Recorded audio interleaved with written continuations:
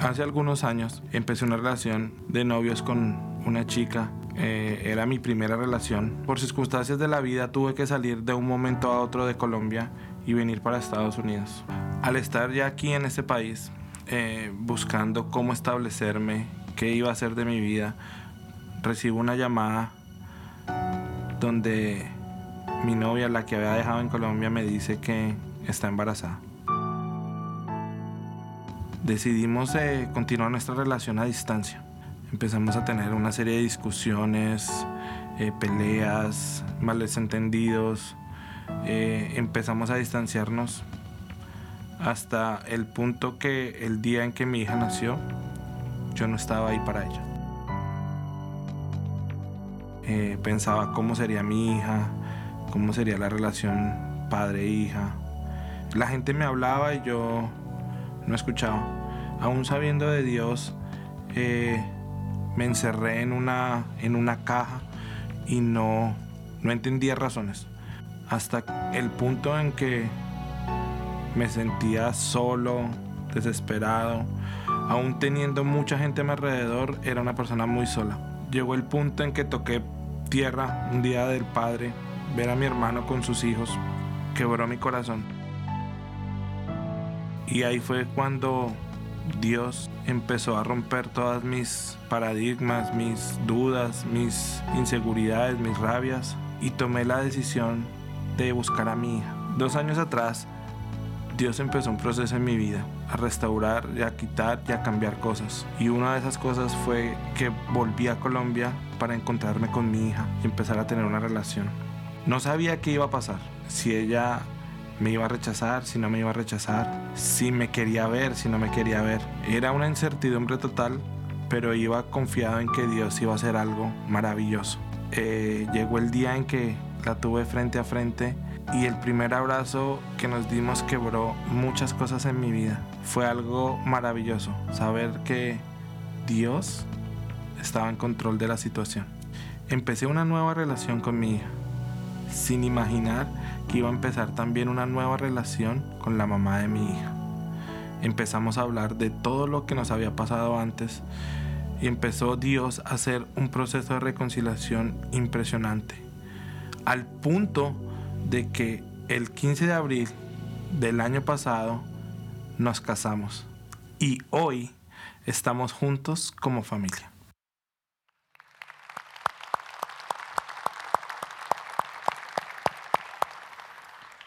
Y no solamente están juntos como familia, sino que contamos con el privilegio de que están junto con nosotros aquí en Sugar Creek. Y le damos gracias a Dios acerca del trabajo que Él hace en la vida de las personas. La manera como Él puede mover y puede restaurar las cosas aun cuando nosotros lo echamos a perder. Pues estamos a través de una serie donde hemos estado hablando acerca de encontrar la paz en un mundo bajo presión. Y durante estas últimas semanas hemos estado hablando acerca de muchas cosas que a nosotros nos quita esa paz. La paz que todos anhelamos, la paz que todos queremos en el día al día, pero la realidad es de que esas cosas que nosotros pasamos muchas veces por decisiones propias, muchas veces por errores, muchas veces por decisiones de otras personas, esas cosas, llega un momento en el cual a nosotros nos roba esa paz que nosotros tanto deseamos. Y durante esta serie lo que estamos hablando es acerca de cómo es posible que alguien realmente pueda tener paz en un mundo bajo presión. ¿Cómo puede alguien, como en el caso de Daniel y como hemos visto en las últimas semanas, como Heise y Juan Carlos Gómez y muchas otras personas, cómo pueden encontrar la paz cuando enfrentan cosas que les lleva al temor, cosas que les lleva a la ansiedad, o como en el caso de nosotros muchas veces, a través de las decisiones que nosotros tomamos? Lo que nosotros necesitamos comenzar pensando es lo siguiente. Lo primero es que hay una verdad que se aplica a todas las cosas que existen en la vida. Hay una cosa que es inescapable, una cosa que es parte de este mundo, es parte de nuestra existencia y lo vamos a poder ver en todos lados, y es esto: todas las cosas pierden su propósito, cuando pierden su propósito, sería bueno que yo aprendiera a leer también. Todas las cosas que pierden su propósito pierden su razón para existir. Todas las cosas que pierden su propósito pierden su razón para existir. Ahora, ¿qué significa este principio y cómo es que esto se lleva a cabo en nuestro mundo? Todas las cosas tienen un propósito, tienen una razón por la cual existen. Todas las cosas sirven para algo. Y muchas veces lo que a nosotros nos sucede es que nosotros encontramos una confusión entre propósito y función. Y muchas veces nosotros pensamos que la función de algo es lo que hace que eso sea su propósito. Por ejemplo, lo que llevo aquí en mi muñeca es un reloj, ¿verdad? Esto tiene un propósito y también tiene una función. La función de este reloj puede ser simplemente que yo me vea chévere cuando estoy aquí al frente. Esa es una función. La función es a lo mejor de que si es un muy buen reloj para una persona, muestra estatus para que otros piensen que esa persona es más importante. Esa es una función. Pero la realidad es que el propósito de este reloj es una sola cosa, y es decir la hora. Si el propósito no se cumple, aunque tenga otras funciones, al final pierde su razón de su existencia. Lo mismo sucede, por ejemplo, con un teléfono celular, ¿verdad? El teléfono celular tiene varias funciones. Tiene la función de que usted pueda encontrar Pokémones donde usted vaya, esa es una función. Tiene la función de que usted vea videos en YouTube, pero al final el propósito de un teléfono es el de poder hacer llamadas. Si pierde ese propósito, al final pierde la razón por la cual fue hecho, la razón por la cual fue creado. En los seres humanos, de hecho, nos pasa exactamente lo mismo. A veces nosotros confundimos nuestra función por nuestro propósito. Y nosotros como seres humanos podemos tener muchas funciones. Por ejemplo, una función que nosotros tenemos es de hacer dinero para que nosotros podamos vivir, para que nuestra familia pueda vivir. Y eso es parte de lo que necesitamos hacer en este mundo. El problema es cuando confundimos la función de hacer dinero con el propósito para la vida.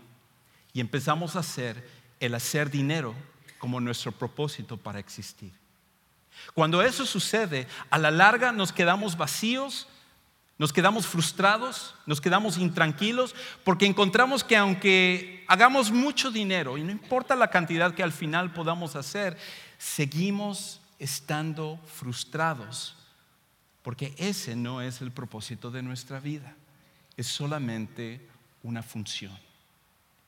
Y cualquier cosa que nosotros utilicemos, que sea una función, como un propósito, al final nuestra vida queda hueca. Nuestro propósito, la razón por la cual fuimos hechos, la razón por la cual tú existes y yo existo, es por una sola cosa, y eso es para amar a Dios sobre todas las cosas y tener una relación profunda con Él. Cualquier otra cosa que esté en tu vida, que tú hagas o tratemos de hacer, el propósito de nuestra existencia, al final terminamos frustrados, terminamos vacíos y nuestra vida no se llena. Ahora, ¿cómo es que nosotros tomamos esas decisiones? ¿Cómo es que nosotros llegamos a ese punto de que confundimos la función con el propósito y nosotros perdemos el propósito de nuestra existencia? Bueno, la realidad es que nadie intencionalmente pierde su propósito. Es el resultado de decisiones equivocadas. Nadie intencionalmente pierde su propósito. Al final es el resultado de decisiones equivocadas. Muchas veces son las decisiones en las cuales nosotros anteponemos y confundimos esta relación de función y de propósito. A veces es la idea, como muchas veces nosotros usamos, el de decir, yo voy a seguir en la vida mi propio camino. Yo voy a hacer mis propias decisiones, yo voy a ser mi propia persona, yo voy a estar en control de las cosas y voy a ir por ese camino en el cual a mí al final me va a hacer feliz. Y cuando eso sucede, a la larga otra vez terminamos en una vida de frustración. Para algunos no es el tratar de hacer su propio camino, como muchas veces escuchamos hoy en día. A veces es seguir lo que otros están haciendo. A veces en nuestra vida lo que hacemos es que seguimos a las personas que admiramos. Seguimos a las personas que pensamos que ellos tienen la razón o las cosas que ellos tienen que nosotros quisiéramos tener también. Y nosotros empezamos a seguir el mismo patrón, empezamos a seguir la misma conducta que las otras personas. Pero el problema es que cuando nosotros modelamos nuestra vida atrás de otras personas, lo único que sucede es que al final todos nos perdemos juntos. Todos nos perdemos juntos. El resultado de las decisiones equivocadas a la larga es que nosotros perdemos el propósito de nuestra vida. Esa es la tendencia que todos nosotros tenemos. Y por eso, qué interesante que a través de estas semanas estamos estudiando el Salmo 23. Y en el Salmo 23 nos hace una comparación. Nos compara a nosotros a las ovejas. Y hemos estado hablando acerca de lo indefenso que son las ovejas. La manera como ellos no pueden protegerse a sí mismas. Ellas no pueden decidir cuándo deben de comer, cuándo no deben de comer. No pueden ellas defenderse cuando viene un depredador. Y otra de las características importantes de las ovejas es que ellas tienden a perderse. Ellas solas se pierden. La tendencia de todas las ovejas es ir por el camino equivocado. No miden por dónde deben de ir, al contrario, toman decisiones equivocadas, tal como nosotros muchas veces lo hacemos. De hecho, hay un versículo que lo dice de una forma bien clara. Isaías 53:6 dice esto: todos, hablando de todos nosotros, andábamos perdidos como ovejas, cada uno seguía su propio camino. Esa es la realidad que nosotros seguimos. Decimos, yo sé lo que es mejor para mí. Yo sé lo que tengo que hacer. Yo sé hacia dónde yo quiero llegar. Yo sé la meta que yo tengo en la vida y empezamos a dirigir nuestra vida de acuerdo a ese rumbo para seguir el camino que nosotros pensamos que es mejor. Pero lo que encontramos es que al final de cuentas en realidad somos malos para determinar ese camino. Y con el tiempo esas decisiones equivocadas terminan por confundirnos en cuanto al propósito de nuestra vida. ¿Por qué estamos aquí? ¿Por qué existes? ¿Por qué estás en este mundo? Todas esas preguntas muchas veces lo confundimos porque esas decisiones equivocadas traen una confusión a nuestra mente y a nuestra existencia. Y todos al final terminamos perdidos. Ahora, la buena noticia de todo esto, la buena noticia acerca de todas estas cosas, es que Dios es un Dios que le fascina restaurar a las personas. Dios es un Dios que cuando Él toma a una persona, Él es capaz de restaurarle a su propósito original, a su único propósito, a su verdadero propósito, a la razón por la cual existen. La Capilla Sixtina se considera uno de los patrimonios de la humanidad. Fue pintado en 1512 por el famoso artista Miguel Ángel. Se considera una obra increíble de arte, una de las obras más increíbles que existen en el mundo del arte. Parte de la razón es por el lugar donde fue hecho, que es en el techo de la Capilla Sixtina. Y normalmente cuando los pintores pintan lo hacen en un cuadro, pero en este caso Miguel Ángel lo llevó a un extremo, porque pintó todo el techo de la Capilla Sixtina. Y cuando él lo hizo, fue una obra increíble de arte. Y le tomó de hecho 4 años terminar lo que era esta obra de arte. Con el paso del tiempo, la Capilla Sixtina, después de 400 años hasta nuestra época, se llenó de hollín, debido a que antes de que hubiera electricidad, la única manera en la cual había luz en la Capilla Sixtina era a través de las velas. Y cuando tú usas velas todo el tiempo, ¿qué es lo que sucede? Despide hollín. Y ese hollín, ese polvo, se fue acumulando en el techo. Y junto con la mugre después de 400 años, ustedes mujeres que solamente dejan de limpiar un día su casa, dicen: ¿de dónde vino toda esta basura? ¿Por qué mi casa se puso de cabeza? Imagínense después de 400 años cómo la Capilla Sixtina estaba ese techo, lleno de mugre, lleno de polvo, lleno de suciedad.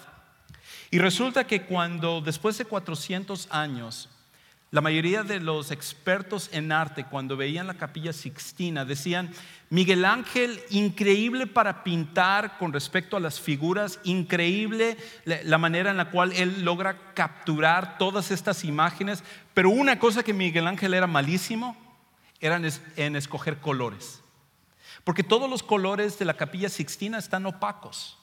Es como que Miguel Ángel en realidad no sabía cómo capturar la realidad y la vividez de cada uno de los colores. Y en 1984, un grupo de expertos en arte se dieron a la tarea de empezar a restaurar lo que era la Capilla Sixtina. Y a ellos les tomó 15 años restaurar toda la Capilla Sixtina. Y cuando terminaron de hacerlo, ellos se dieron cuenta que se habían equivocado en juzgar a Miguel Ángel, porque en realidad los colores de Miguel Ángel, si podemos ver esa foto otra vez, era muy diferente a como ellos lo creían, porque ya no era opaco, sino que ahora había sido restaurado a la manera original en la cual había sido pintado.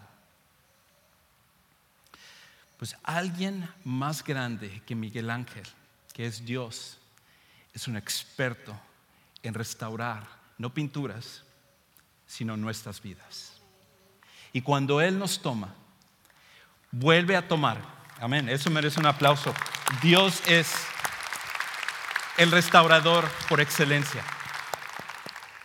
Y cuando Él toma nuestras vidas, todas las decisiones equivocadas que nos llevaron a perder nuestro propósito, todas las decisiones que nos desviaron, todas las decisiones que nos llevaron a la frustración, que a lo mejor estamos deambulando por la vida en la cual no sabemos exactamente por qué estamos aquí, todas esas cosas que nos llevaron hasta ese punto, Dios dice: ven, yo te voy a tomar. Como esa oveja que se va corriendo, que huye del pastor, a lo mejor porque está buscando comida, porque cree que hay un lugar mejor donde debe de ir, y se aleja del pastor y llega a ese lugar donde pensaba que era mejor, y encuentra que a través de eso se pierde, y ahora la vida es mucho más difícil porque el pastor ya no está al lado de él, y las cosas cada vez se ponen peor para esa oveja. Pero el pastor busca a esa oveja porque la ama, y vuelve y la toma y la restaura al lugar donde debe de ser. Una de las cosas que necesitamos reconocer con respecto a Dios es esto: el deseo de Dios de restaurarnos es mayor que el nuestro de desviarnos. Inclusive las decisiones equivocadas que hemos tomado, lo increíble con respecto a Dios es que aun cuando nosotros hemos tomado malas decisiones en nuestra vida, decisiones pecaminosas, decisiones que nosotros sabíamos que no debíamos de tomar, esas decisiones quedan opacas al lado del amor de Dios y el deseo que Dios tiene por restaurar tu vida. Dios puede tomarte y hacer que tú tomes el propósito original por el cual Él te hizo. Para algunas personas, eso significa venir a conocer a Jesús como su Salvador personal. A lo mejor algunos de los que están aquí han pensado y han visto su vida y han dicho, bueno, yo soy una persona que cumplo con mi religión, yo soy una persona que amo a Dios, que yo estoy en la iglesia o estoy en una misa o estoy en algún lugar cada semana y yo sé que yo estoy bien con Dios por eso. Pero la realidad es que tú te das cuenta que tu propósito se ha perdido porque tú estás lejos de Dios. Una función nada más se ha convertido en tu propósito. Para aquellos de nosotros que a lo mejor hemos conocido a Jesús como nuestro Salvador personal, tampoco nosotros estamos exentos de eso. Inclusive, es posible venir cada semana a la iglesia, es posible estar aquí, estar fieles, lo cual es bueno, es una parte del crecimiento, pero estar aquí nada más por costumbre, nada más por llenar este espacio, nada más para acompañar a mi familia. Pero la realidad es que cuando veo mi corazón, yo veo que yo no tengo ese propósito, no hay ese amor a Dios, no hay el tenerlo a Él como lo más importante en mi vida, porque lo que he hecho es que he llenado y he intercambiado mi propósito por una función. Y la realidad es que yo estoy lejos de Dios. A cualquiera de nosotros nos puede pasar eso. Y por eso la vida espiritual no se mide por las cosas que hacemos, sino por la persona a la cual conocemos, y en ese caso es Dios. ¿Qué tanto es tu amor por Dios? ¿Qué tanto es tu pasión por Dios? Pues déjame decirte, Él te ama y Él quiere restaurar tu vida y Él quiere que tú regreses a Él. Inclusive me encanta el resto de este pasaje de Isaías 53. Porque Él dice, pero el Señor hizo recaer sobre Él la iniquidad de todos nosotros. Nosotros nos desviamos por nuestro camino, cada quien se fue por su camino, mas Jehová cargó en Él los pecados de todos nosotros. Nosotros nos desviamos, pero Dios tomó todos nuestros pecados, todas esas decisiones equivocadas, todas las cosas que nosotros hemos hecho mal, recayó sobre Jesucristo. Él lo tomó por nosotros y Él pagó por nuestros pecados. Y esa es la oportunidad para que cada uno de nosotros podamos ser restaurados a nuestro propósito original. Dios quiere hacerlo en tu vida. Dios quiere que tú tengas esa oportunidad. Dios quiere que tú entiendas que tu propósito no está en ninguna de las cosas que tú puedes hacer, porque ninguna de esas cosas al final van a traer una verdadera satisfacción, sino que Dios quiere que tú entiendas que está al final en Él. Por eso el pasaje de Salmo 23:3, ese es lo que Dios dice. El rey David está viendo su vida, él está entendiendo todo lo que está pasando en su vida y él lo relata de esta manera. Él dice, Él restaurará mi alma, me guía por senderos de justicia por amor de su nombre. Ahora, es interesante esa palabra restaurar, porque la palabra restaurar en el idioma original significa una de dos cosas. Significa el de vivificar, el de una persona que está desalentada, en este caso una oveja que a lo mejor estaba malnutrida, una oveja que estaba sedienta y que a través del alimento y del agua por el cual el pastor guía a la oveja es capaz de recuperar las energías a través de lo que Dios hace. Esa es una parte y una manera de interpretar lo que está diciendo este pasaje, pero creo que va más allá de esto. Porque la palabra restaurar, utilizado en el idioma original en este pasaje, significa volver al propósito original. Volver al propósito original. Y sabes una cosa, Dios quiere que todos nosotros volvamos al propósito de amarle a Él sobre todas las cosas. Y todos nosotros tenemos la tendencia como ovejas de buscar desviarnos a través de nuestras decisiones. Yo me acuerdo cuando yo era un adolescente, como por 1 año y medio, fui como una de esas ovejas también, en la cual a pesar de que yo conocía a Jesús como mi Salvador personal, Estaba viendo a mis amigos, acabamos de mudarnos a un nuevo país. Yo estaba tratando de ser parte de lo que ellos estaban haciendo y poco a poco empecé a tomar decisiones equivocadas, de manera que en vez de vivir como un cristiano, estaba viviendo como una persona que no conocía a Dios. Y a través de eso, un tiempo estuve con esas amistades y empezando a hacer cosas que, aunque yo sabía en mi mente que estaban mal, la realidad es de que en mi vida yo seguía haciéndolo, porque al final estaba buscando llenar una cosa que no iba a poder al final llenarme. Y después de un tiempo, finalmente Dios vino y Él movió ciertas circunstancias y usó sobre todas las personas a la persona que iba a ser mi futura esposa, Heise, al ponerla en mi camino. Y ella fue el instrumento que Dios utilizó para decirme: hey, Juan Carlos, aunque te fuiste por otro lado, aunque te fuiste por el camino que no debías de ir, déjame decirte, yo te amo y yo quiero restaurar tu vida al propósito que yo he tenido para ti. Todos nosotros estamos en ese mismo barco. Para algunos quizás ese camino de desviación es más obvio que para otras personas, pero la realidad es que nosotros, ya sea que nuestro cuerpo está aquí presente, pero nuestro corazón anda desviado por otro lado y hemos perdido un poco el propósito de quién es Dios y su amor por nosotros. O a lo mejor nosotros estamos aquí, nada más viniste por una invitación, estás acá porque resulta de que nada más estás cumpliendo con alguien, con una invitación que tú recibiste. La realidad es que Dios quiere restaurar tu vida. Dios quiere volver a darte su propósito. Y cuando tú entiendes su propósito, todas las demás cosas cambian. Porque Dios no solo puede restaurarnos a nuestro propósito, sino guiarnos para no desviarnos. Dios puede restaurarnos a nuestro propósito y también al hacerlo nos va a ir guiando para nunca más desviarnos. Y tal como un pastor toma a sus ovejas y como el pastor los va guiando y los restaura, la idea es que la oveja esté cerca del pastor, de manera que donde el pastor está caminando, ahí está siguiendo la oveja.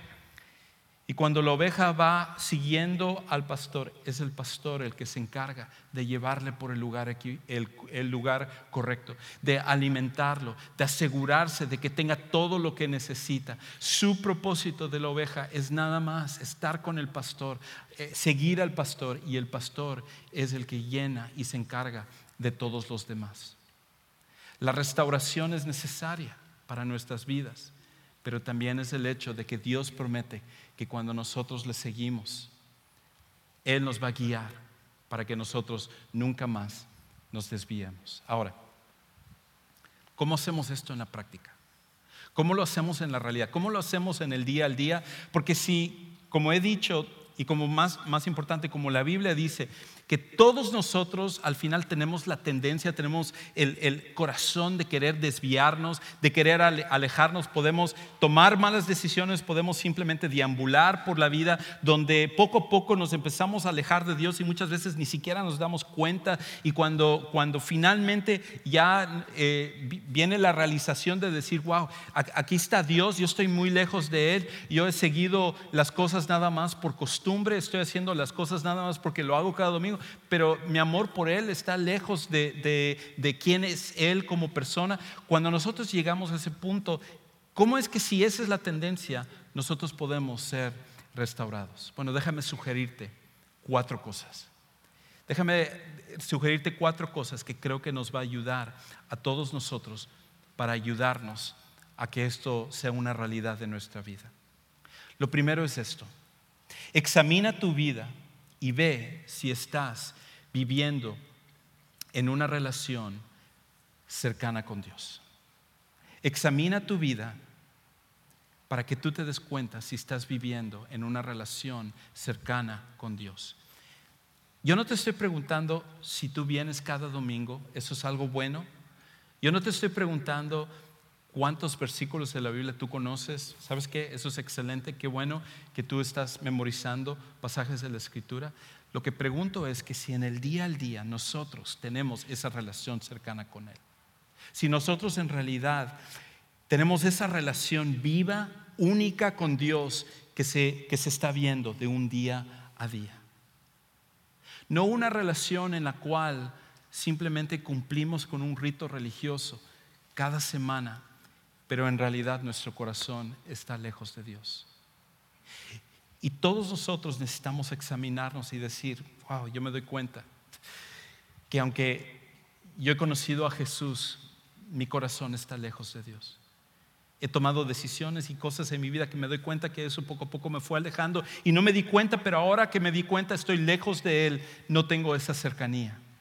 Lo primero es que nosotros podamos examinar a conciencia nuestro corazón y darnos cuenta si en realidad tenemos esa relación cercana.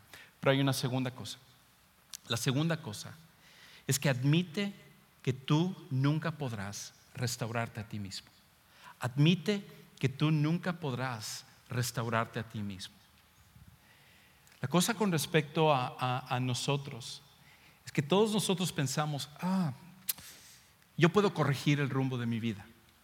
Yo puedo regresar a donde necesito regresar.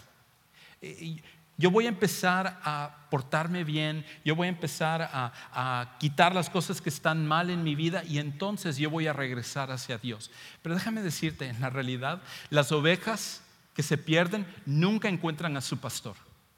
Las ovejas que se pierden no tienen la capacidad de regresar hacia donde deben de ir. Siempre es el pastor el que tiene que ir a encontrar la oveja perdida. Y la oveja perdida lo que le toca hacer es nada más seguir a su pastor y mantenerse junto a él.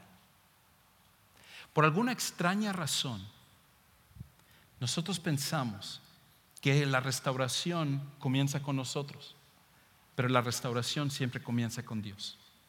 La restauración siempre comienza con lo que Él quiere hacer. Y lo único que nosotros necesitamos hacer en ese proceso es el de admitir, yo no puedo restaurarme.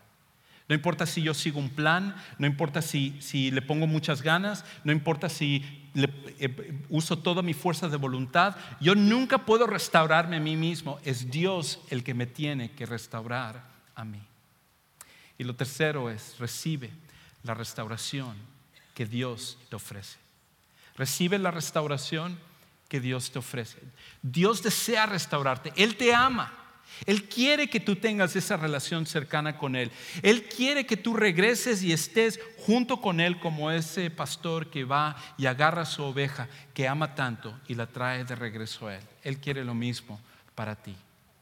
Y tú tienes que recibirlo el día de hoy.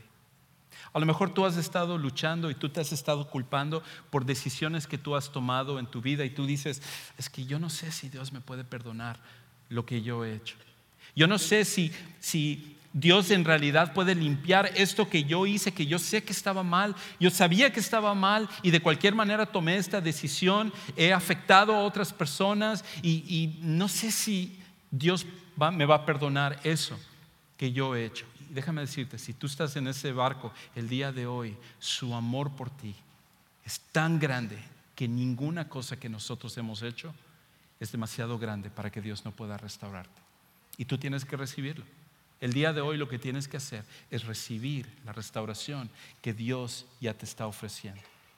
Y lo otro tiene que ver con no desviarnos de estar al lado del pastor. Y es esto: toma tus decisiones de manera que te mantengas cada día cerca de Dios. Toma tus decisiones de manera que te mantengas cerca de Dios. En otras palabras, si las decisiones que nosotros tomamos en la vida es lo que hace que nosotros nos desviemos, es muy importante que las decisiones nosotros lo tomemos conscientemente para estar cerca de Dios. Cada decisión que nosotros tomamos en la vida, cada vez que hay algo, si nosotros decimos, como la persona que dice, yo quiero casarme, yo quiero tener un matrimonio, yo quiero tener esa relación cercana con alguien con quien compartir mi vida. Y viene la oportunidad en la cual entrar en una relación con alguien que uno sabe que no debe de entrar en esa relación. Uno dice, aunque me cuesta trabajo, aunque esto es lo que yo quisiera, prefiero tomar la decisión de estar al lado del pastor y dejar que Él guíe mi vida. A lo mejor es en una cuestión financiera, es una cuestión en tu hogar y tú dices, ay, es que yo quisiera tomar esta decisión porque siento que si yo lo tomo me va a ayudar para este problema que yo tengo, pero yo sé que está equivocado, yo sé que esto no es lo que yo debo de hacer. Pues entonces mejor yo tomo la decisión de seguir al lado del pastor. Mejor yo tomo la decisión de confiar en lo que Él dice en su palabra y entonces yo voy a estar al lado de Él. Aunque no sea necesariamente lo mejor que yo quisiera en mi corazón, al final sé que a la larga es lo mejor para mi vida. Y cuando empezamos a tomar esas decisiones de preferir estar cerca de Dios que simplemente tomar las cosas en nuestras manos, entonces seguimos al lado de Él y Dios nos restaura por completo. Dios te ama, Dios quiere restaurar tu vida y sobre todo también Él quiere guiarte para que nunca más tú estés lejos de Él. Para algunos de los que están aquí como seguidores de Jesús, necesitamos empezar a tomar esto de corazón. Necesitamos realmente estar cerca de Él. ¿Sabe qué? No es solamente hacer las cosas que se nos espera hacer como cristianos, como estar cada semana aquí, lo cual es muy importante, pero eso no es lo suficiente para estar cerca de Dios. Y Dios desea que tú estés cerca de Él. Para otras personas, eso significa venir a tomar la decisión por primera ocasión en su vida de decir, yo voy a hacer de Jesús mi Salvador. Yo voy a hacer de Jesús mi pastor. Yo estoy cansado de tratar de mandar en mi vida y ahora yo entiendo que yo necesito de Dios para que Él tome el control de mi vida. Y si ese es el deseo que tú tienes en tu corazón, a mí me encantaría orar contigo para que tú puedas ahora seguir a Jesucristo como tu pastor. Y de hecho esto es lo que quisiera hacer contigo. En un momento vamos a cantar, en un momento vamos a ponernos de pie, y si tú deseas tomar esta decisión, yo voy a estar parado aquí adelante hacia tu derecha y yo voy a esperarte para orar contigo y para ayudarte a tomar esta decisión. Así que si tú deseas tomar esta decisión mientras estamos cantando, no importa lo que otros piensen, no importa quién está a tu lado, simplemente sal de tu lugar, ven para acá y a mí me encantaría orar personalmente contigo y ayudarte a tomar este primer paso para que tú puedas hacer de Jesucristo tu Salvador personal. Así que ¿por qué no nos ponemos todos de pie y vamos a cantar este